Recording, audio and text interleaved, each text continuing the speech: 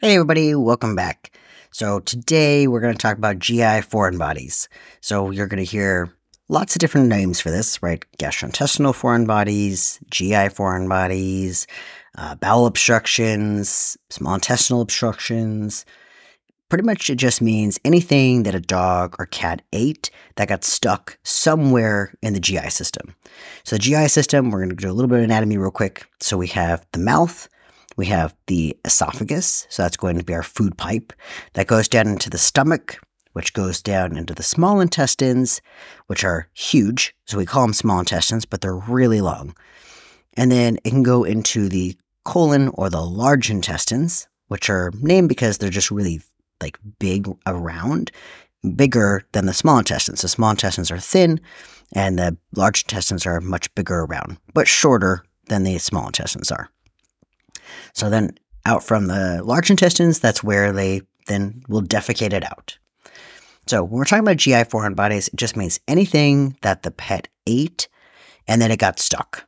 So this isn't usually things like, I'm not going to be talking about intussusceptions or masses or anything at this point. Right now, we're specifically talking about GI foreign bodies. So this can be lots of different things. It could be toys, clothes, hair ties, corn cobs, hair from the dog itself, trash, Gorilla Glue, coins, like so many different things that we've seen. And then there's also linear foreign bodies. A linear foreign body means it's stuck somewhere up in the upper GI system. So like cats are well known to have string that gets caught under their tongue. So that's from the oral area. So tongue, and then it goes all the way down their intestines. I had a cat the other day that had string from under the tongue all the way through the stomach, the small intestines, and out its rectum. So you can actually see this tongue sticking out on the other side. So that's a linear foreign body because what happens is that they eat this string-like object, and then their intestines just kind of they are supposed to move. It's called peristalsis, but their intestines want to move that foreign body out of the body, but it can't because it's stuck, right? So instead, those intestines just kind of accordion in on themselves, and it makes it to where it's this giant ball of intestines because nothing can move. Those are usually the worst ones. But some of the things that you'll hear from owners, like clinical signs, are sometimes they'll have seen the object being eaten. That's always best case scenario because we know that it's in there. It might be that they're having vomiting, they're not wanting to eat, they can have abdominal pain from it because it's pretty painful when those things won't move. They can be dehydrated, and then they'll actually tell you that they often have diarrhea, that they have constipation, but they're actually having diarrhea. So the reason why is because sometimes people don't even notice that their dog's going to the bathroom. But the other thing is they notice that they're straining to go to the bathroom and nothing is coming out. But it's really just that they have that urgency to have to go, but there's only little drops of diarrhea coming out, not that they're actually constipated. All right, how is this diagnosed? There are a couple of things. First, usually the physical exam. So on their physical exam, we're looking under the tongue, especially for cats, to see if there's any string that's caught under the tongue. We're also palpating their abdomens. We're pushing on their belly to see if there's any foreign bodies that we can feel. And for this, really we can most of the time do this for smaller, skinnier pets. The ones that are a little more on the chunky side, we can't really feel very well because there's just too much other stuff in there. And then the next thing is we're going to look at x-rays. X-rays are great because sometimes we can see certain objects like metal, rocks, things like that. But sometimes we can't. We have to do other types of x-rays as well. So things like our metal and our bones, they're really easy to see because they show up as bright white. They're really hard to miss. Versus things like socks, cloth, the stuffing from the bedding, those are actually really hard to be able to see because they look exactly like the small intestines do.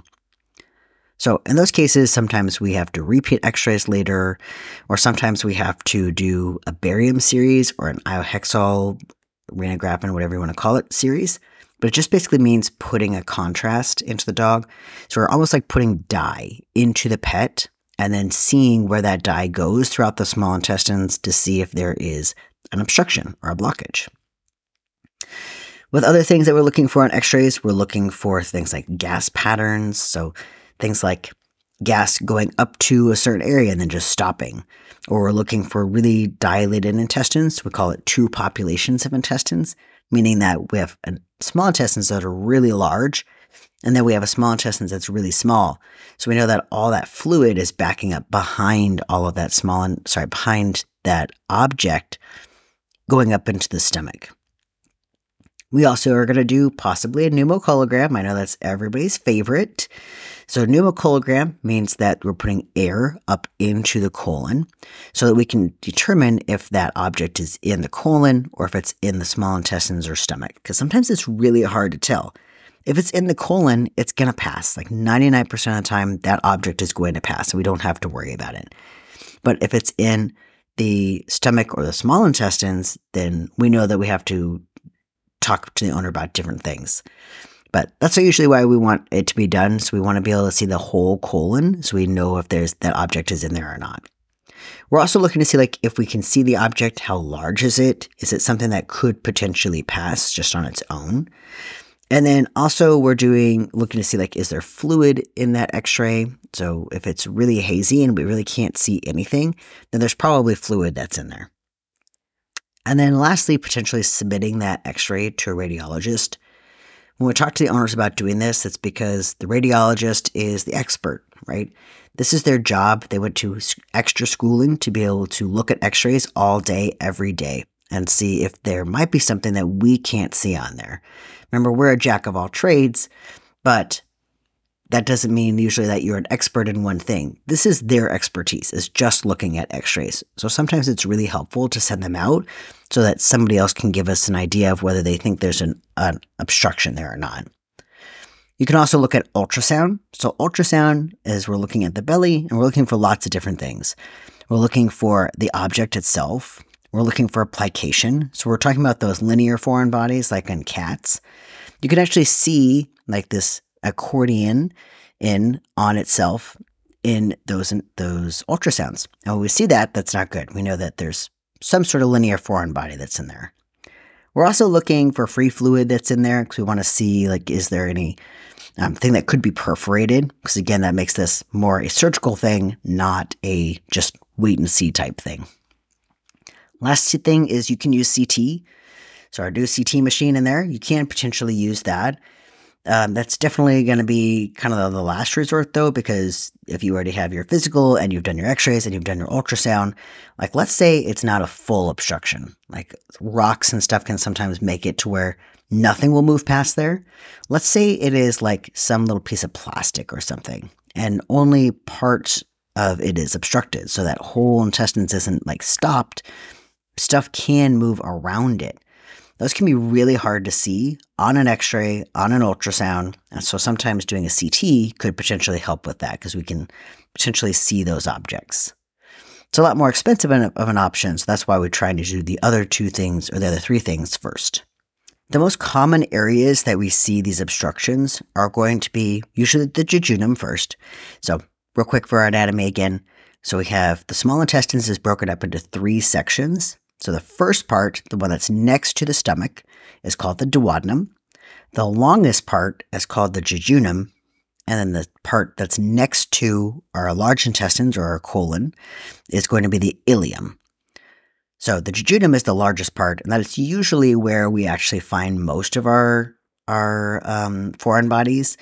Next most common is going to be the stomach. And then after that is the duodenum, so the part that's right next to the stomach. And then the ileum is the next one, which is next to the large intestines, and it's really tiny. And then lastly, in the colon. And most of the time we don't see it in the colon because it's already passed. They haven't had any physical, clinical signs from it. It's already gone through, so we don't really have to worry about it. So literally only about 66% of the time are you actually going to see it in the colon. Treatment options really depend on the location of where the object is, the size of it, but in general, the size of it matters for most things. So it depends on what that thing is. If it's something that could have zinc or a lead in it, then that's something that we actually want to get out immediately. So even though it's a tiny penny, it can still pass, but if we don't get it out immediately, it's going to make them very, very sick. So we do need to get those things out immediately. You can, for some things, induce emesis, so induce vomiting, and usually we have a cutoff on that. So if it's usually, for me, my cutoff is 3 hours. If it's been more than 3 hours, then I talk to the owners about the risks, because there can be a lot of risks to that. Even for certain objects, there can be risks for making them vomit. So, like, we don't want to induce emesis on things like bones. If they ate bones, it's just going to dissolve on its own most of the time. Sometimes they'll pass into the small intestines, but that's pretty rare. But those bones are really sharp. And if we make that pet vomit, all of that sharp edges will just scratch up and potentially lacerate the esophagus. And we don't want that either. The esophagus is much harder to fix than it is for the stomach or the small intestines. So we can't make certain things vomit. Things also like skewers, can't do that because it would just skewer right through the stomach or the esophagus. So some things we're not going to make them vomit for. Other things though, like if it's been like a sock and it's been less than 3 hours, making them vomit, totally appropriate. And since it's past that 3 hours, the problem becomes that stuff from the stomach goes into the small intestines, and then when they attempt to make them vomit, it pulls the first part of that small intestines out into the stomach, and it can rip the small intestines or rip the little sphincter that's between the stomach and the small intestines. Also not good. That's a much bigger deal for surgery than just going in and removing it from the stomach and the small intestines itself. If we find something that cannot be vomited up or not induce emesis for, then we're usually talking to them about a couple different options. One is if it looks okay, like it's something that's stuck, but it looks like it's small enough that it could potentially pass, we'll talk to them about doing like fluids and rechecking x-rays. Ideally, it's fluids in the hospital, IV fluids, and then rechecking those x-rays. But sometimes we can't do that, and sometimes it just has to be fluids, under the skin, making sure they don't eat anything, and then rechecking those x-rays 8 to 12 hours later to see if that has potentially passed. If it has, great. Nothing else needs to be done. But if not, then we're talking about doing surgery. The big problems, though, with doing like fluids and rechecking x-rays is that, one, that object may not pass, and now we've spent 12 hours in the hospital with it. 2, it might perforate. So depending on where it is, if it perforates, it means it ruptures that small intestines, opens it up, and then all that fluid starts leaking into the abdomen. If that's the case, we're usually seeing these guys really sick too. Like they feel terrible. But that's still a possibility. And then you could also just see a partial obstruction again. Like even though we've given them fluids, it's moved, it's become a partial obstruction, and now we can't really see it really well because it's not fully blocked. Some of the pros to that, though, is that it might save them money. If they are able to do fluids, recheck x-rays, that means we don't have to go to surgery, right? So it could save money. It also is not as invasive. And the third big thing with this is that it actually will have rehydrated the pet and made them ready to go to surgery by the time if we do have to go to surgery. The next common thing is going to be endoscopy, but that depends on where it is. So if this is in the esophagus or in the stomach, those are things that we can use endoscopy to get out. As soon as it passes the stomach, that's it. We cannot put that endoscopy or the camera that goes down their esophagus into their stomach. We cannot put that camera into the small intestines. It just physically will not go in there. So if it's in the small intestines, we're not going to be able to see it. And that can be somewhat detrimental because, like, let's say we get out the object that they thought that they've swallowed, a baby sock. Baby socks are easy to grab. They can come out really easily. But if there's a baby sock further down in the small intestines and we don't know about it, we can't see that. There's also the problem of like things could be too big for us to be able to grab. Our instruments are small. That camera is really small. So sometimes like big rocks and stuff can be really difficult to be able to get out. Other problems can be like if there's something that we try to get out and we can't. So like let's say we have like a rock, we're trying to get it out and we can't and it gets stuck in the esophagus, then now we have a bigger problem. Now we have something stuck that's in the esophagus.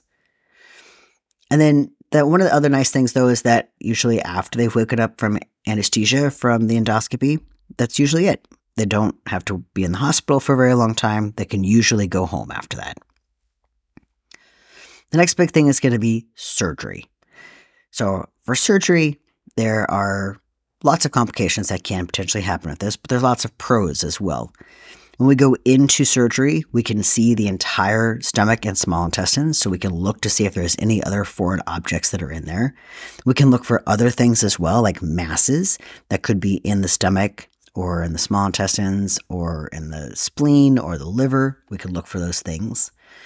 We can also see if there's like a problem with the small intestines. So sometimes, like even if something has passed, like let's say a rock was stuck in the small intestines, it becomes really bruised in that area, and then it can potentially pass, but that small intestine still doesn't look good. And there's a chance that it could potentially still perforate and open up.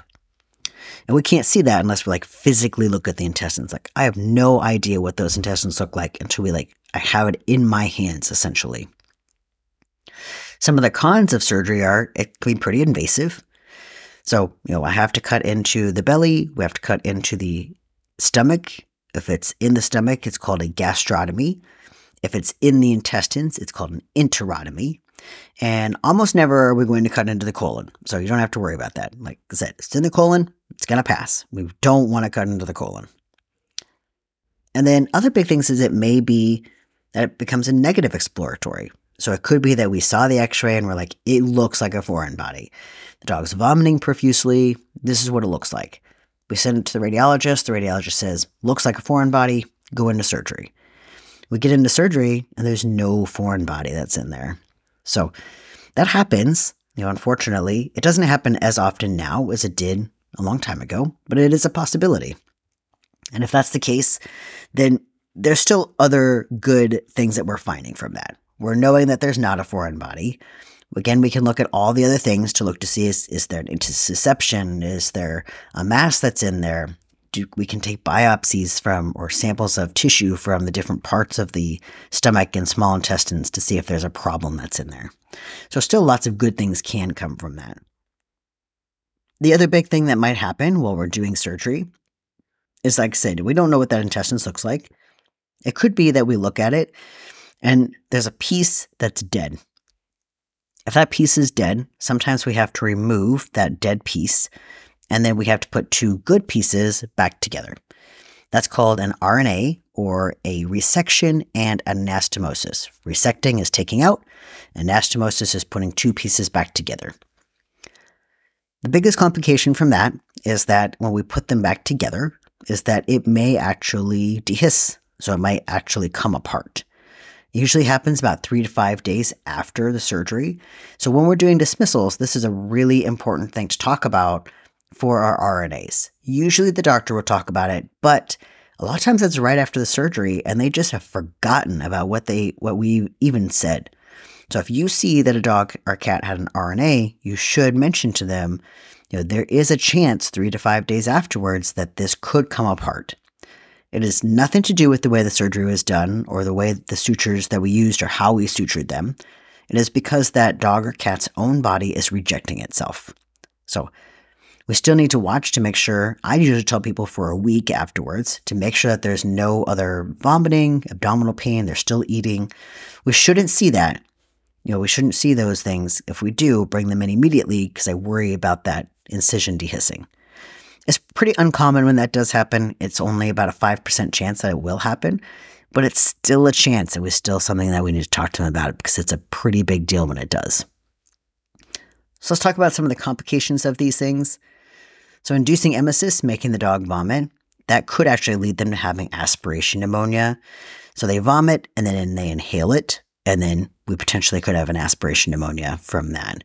So all that bacteria from that vomit goes in their lungs and creates the pneumonia.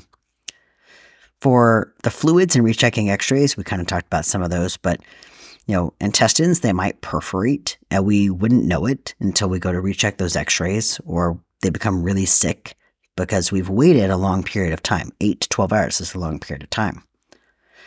It could be that they've wasted money, sort of. So I usually tell people, you can think of it as a waste of money because we could have just gone to surgery that whole time. But the good thing is that we've put them on fluids and they're already ready to go for surgery. So we've already stabilized them so that they're going to have a better outcome during surgery. Because if they're unstable, we do not want to go to surgery. That patient will die on the table. So we want to try to make them as stable as possible before going into surgery. Endoscopy, the big thing there is you can actually cause scarring. And it's not because of the camera itself, but because of the fact that you're pulling out some of these objects that are scraping along the esophagus. Now, did they have that scraping and scarring beforehand? Possibly, because it had to go down that way, right? But we can get strictures, which just basically means the esophagus becomes much smaller in one area and harder for things to come down. You can get perforation. So if we try to grab, let's say, a skewer, and we attempt to pull it out through the esophagus. I've had like an instance where an internist was trying to pull it out. Somebody bumped the table and it skewered right through the esophagus. That's a risk. That's a risk. That's a possibility that could potentially happen. Surgery, our big things are infection. So infection of the site in the abdomen. So like, let's say something happens, our instruments are not sterile or something. Like they've had like a problem with like sterility things, or who knows?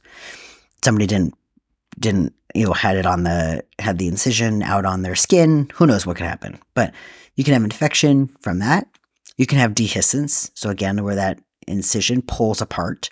You can have that technically during any part of the surgery. So like, let's say you do a gastrotomy, so just in the stomach, that could pull apart. If you do an enterotomy, it's just one little incision into the intestines, that could pull apart and dehiss. When that happens, all of that fluid is leaking out into the abdomen. It can cause really bad peritonitis, meaning all of the organs and everything in the belly are really inflamed, and that makes them not want to eat or move. It's really painful. They can have sepsis because all that bacteria is now spilt out into that belly, and it makes them septic, which then they absorb into their bloodstream. You could potentially have to go back into surgery when that happens. So you have to go back in to fix the dehiscence and hope that the next one actually holds. You can have ileus and adhesions. So ileus means that the intestines do not want to move. They just are like kind of stuck, just paralyzed because they are just in so much pain. Adhesions is where scar tissue forms, so you can get scarring between each one of the intestines, and it almost can make it to where like a normal intestine is kind of like it's really freely floating in the belly, but when it's adhesed or it has the scar tissue, it makes it like a hairpin turn, and things cannot pass really easily when that happens. I've even had one that it just created a giant ball of intestines afterwards. There was no way that we could like even get all of those scarring away from each other because it was just so bad. You can also get infection of the incision site itself on the belly. Most of the time, 99% of the time, that's because the pet licked at that incision, not usually because of something that we did. So I used to tell people, like, make sure you keep the e-collar on or their cone of shame, because let's say they're like, well, I watch my dog 24 hours a day and it doesn't lick. Well, you have to sleep. You have to go to the bathroom. Dogs and cats are very smart, and they're going to lick at it when you aren't looking, because they know that when the person is looking at them, they're going to get yelled at. But if nobody's looking at them, they don't get yelled at, and then they can lick at it. So they got to keep that e-collar on, especially when they're not literally in front of them watching them. Now let's talk about some of the outcomes of this. Most of them are really uncomplicated. Most of them you see go home in the morning or the next day. It's usually very quick turnaround. As soon as they're eating for dogs, they can usually go home. It's a very excellent prognosis. For cats, ideally we want them to eat, but if not, then I'll usually still send them home as long as they're comfortable on pain medication, because a lot of them are just so nervous to eat in the hospital, they're just not going to. But let's say it's a lot more complicated. Let's say we had to do that RNA, or the resection and anastomosis, where you take out that bad piece of tissue. Well, if it's like that, then there may have already been some underlying problem. Maybe we had a perforation, and now we have lots of fluid in the belly. We have to put a drain in it to make sure that all of that gets drained out and to see if any more bacteria is in there. It might be that, they were already really sickly to begin with and they need to be hospitalized for longer periods of time. So there are unfortunately cases to where they end up staying a really long time in the hospital, or there are cases where we have to put them to sleep on the table. So those are usually when they have multiple perforations, which is usually from linear foreign bodies, so string-like objects. But those ones, if there's multiple perforations in that intestines, sometimes we would have to take out the entire intestines. That's just not possible. If you try to take everything out, they can't live like that.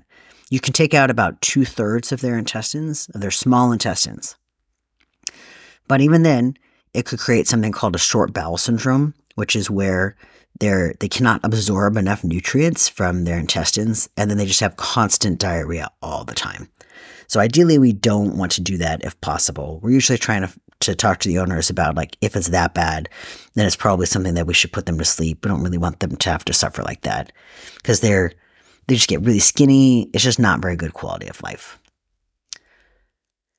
All right, some of the common questions you're going to get is going to be, 1, can I give my dog or cat mineral oil like I do a horse, and then it'll pass it through?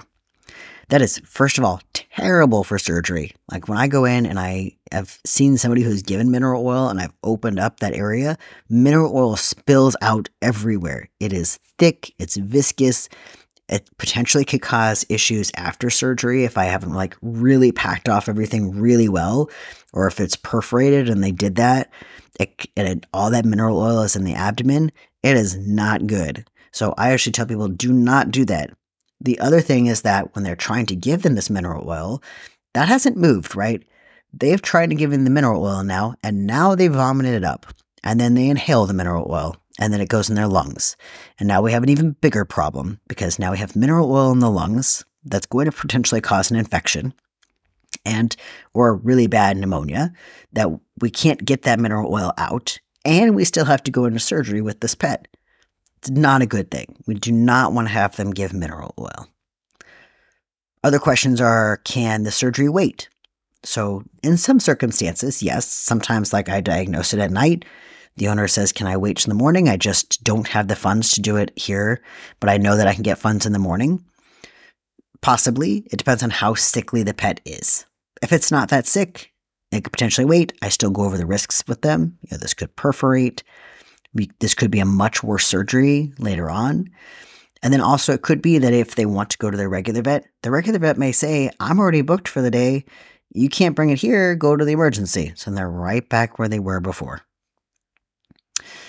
And then the next thing is going to be, what if we don't have the funds for this? So still talking to them about care credit, scratch pay. I've had people apply for credit cards right there in the room and get credit cards and just pay it on the credit card. I've had people do GoFundMes and then get a bunch of money from friends and family, and then you pay them back with GoFundMe accounts. Talking to them about other types of funding, the Humane Society, rescue organizations. But remember, if they call during the day and they're like, hey, how much is it for surgery? Or, I think my dog ate a foreign body, but I don't think I can afford it. What should I do? Immediately talk to them about going to find all these resources right then and there. Because if they come after 6 p.m., all of these rescue organizations and things are closed. Nobody can get a hold of them after 6 p.m. So they can't get any of those funding. And then now we're stuck in this situation of what do we do until then? So other situations, they can potentially relinquish them to the Humane Society. You might have somebody who's like, I got $1,000 in care credit, but I can't even afford to pay that off. If that's the case, then it might be that they just need to relinquish them because the stock is going to do this again. It's not very often that you have a dog or cat that eats something only once and they're not going to do it again. They're probably going to do it again. So unless somebody can be really diligent about making sure that they don't eat objects, the next best case scenario is going to be that we potentially relinquish them to someone that can't deal with that. And then lastly, unfortunately, in some situations, we need to consider humane euthanasia, especially if the pet is really sickly and we know that they can't afford it.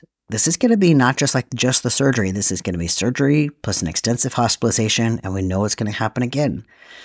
So, there are times when even a young dog, that if they're that sickly, that I am going to suggest humane euthanasia if they don't have the funds for that.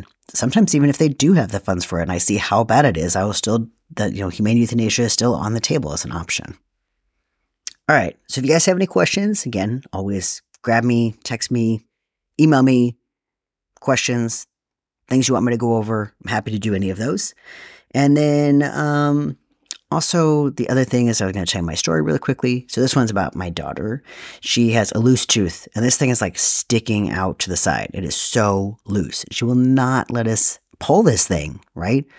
And so she is very scientific and artistic. So we've talked to her about how it's going to hurt the dentin. We've talked to her about how it's going to hurt the adult tooth. We've talked to her about it's going to potentially get stuck in there, So we've talked about all those things. And then we went to bribery. So we've bribed her with ice cream. We've bribed her with pizza. We've bribed her with $1. We've bribed her with $10. She will not let anybody pull this tooth out. We offered to get her a toy. Nothing. Will not do it. She will not let anybody pull this tooth out. That just shows you how stubborn kids are sometimes. I even asked her what would it take to let us pull your tooth out? What do you want? Because, my wife was joking that, everybody has a price. What is your price? I feel for most kids, they're ice cream? Yeah. Pull my tooth out. But no, she is very stubborn. I've asked her again, what is it that I could give you to pull your tooth out? And nothing. She says nothing. Nothing to pull her tooth out. So she might have this crooked tooth in her mouth for the rest of her life. The last one, the first one that she had, did not get pulled. She was letting us wiggle it and stuff, but then she was playing with her brother and slammed her face on the ground, and that's how it came out. I was well, this time it's not going to hurt because it's not going to be slamming your face on the ground. It's going to be less painful than that. She still won't do it.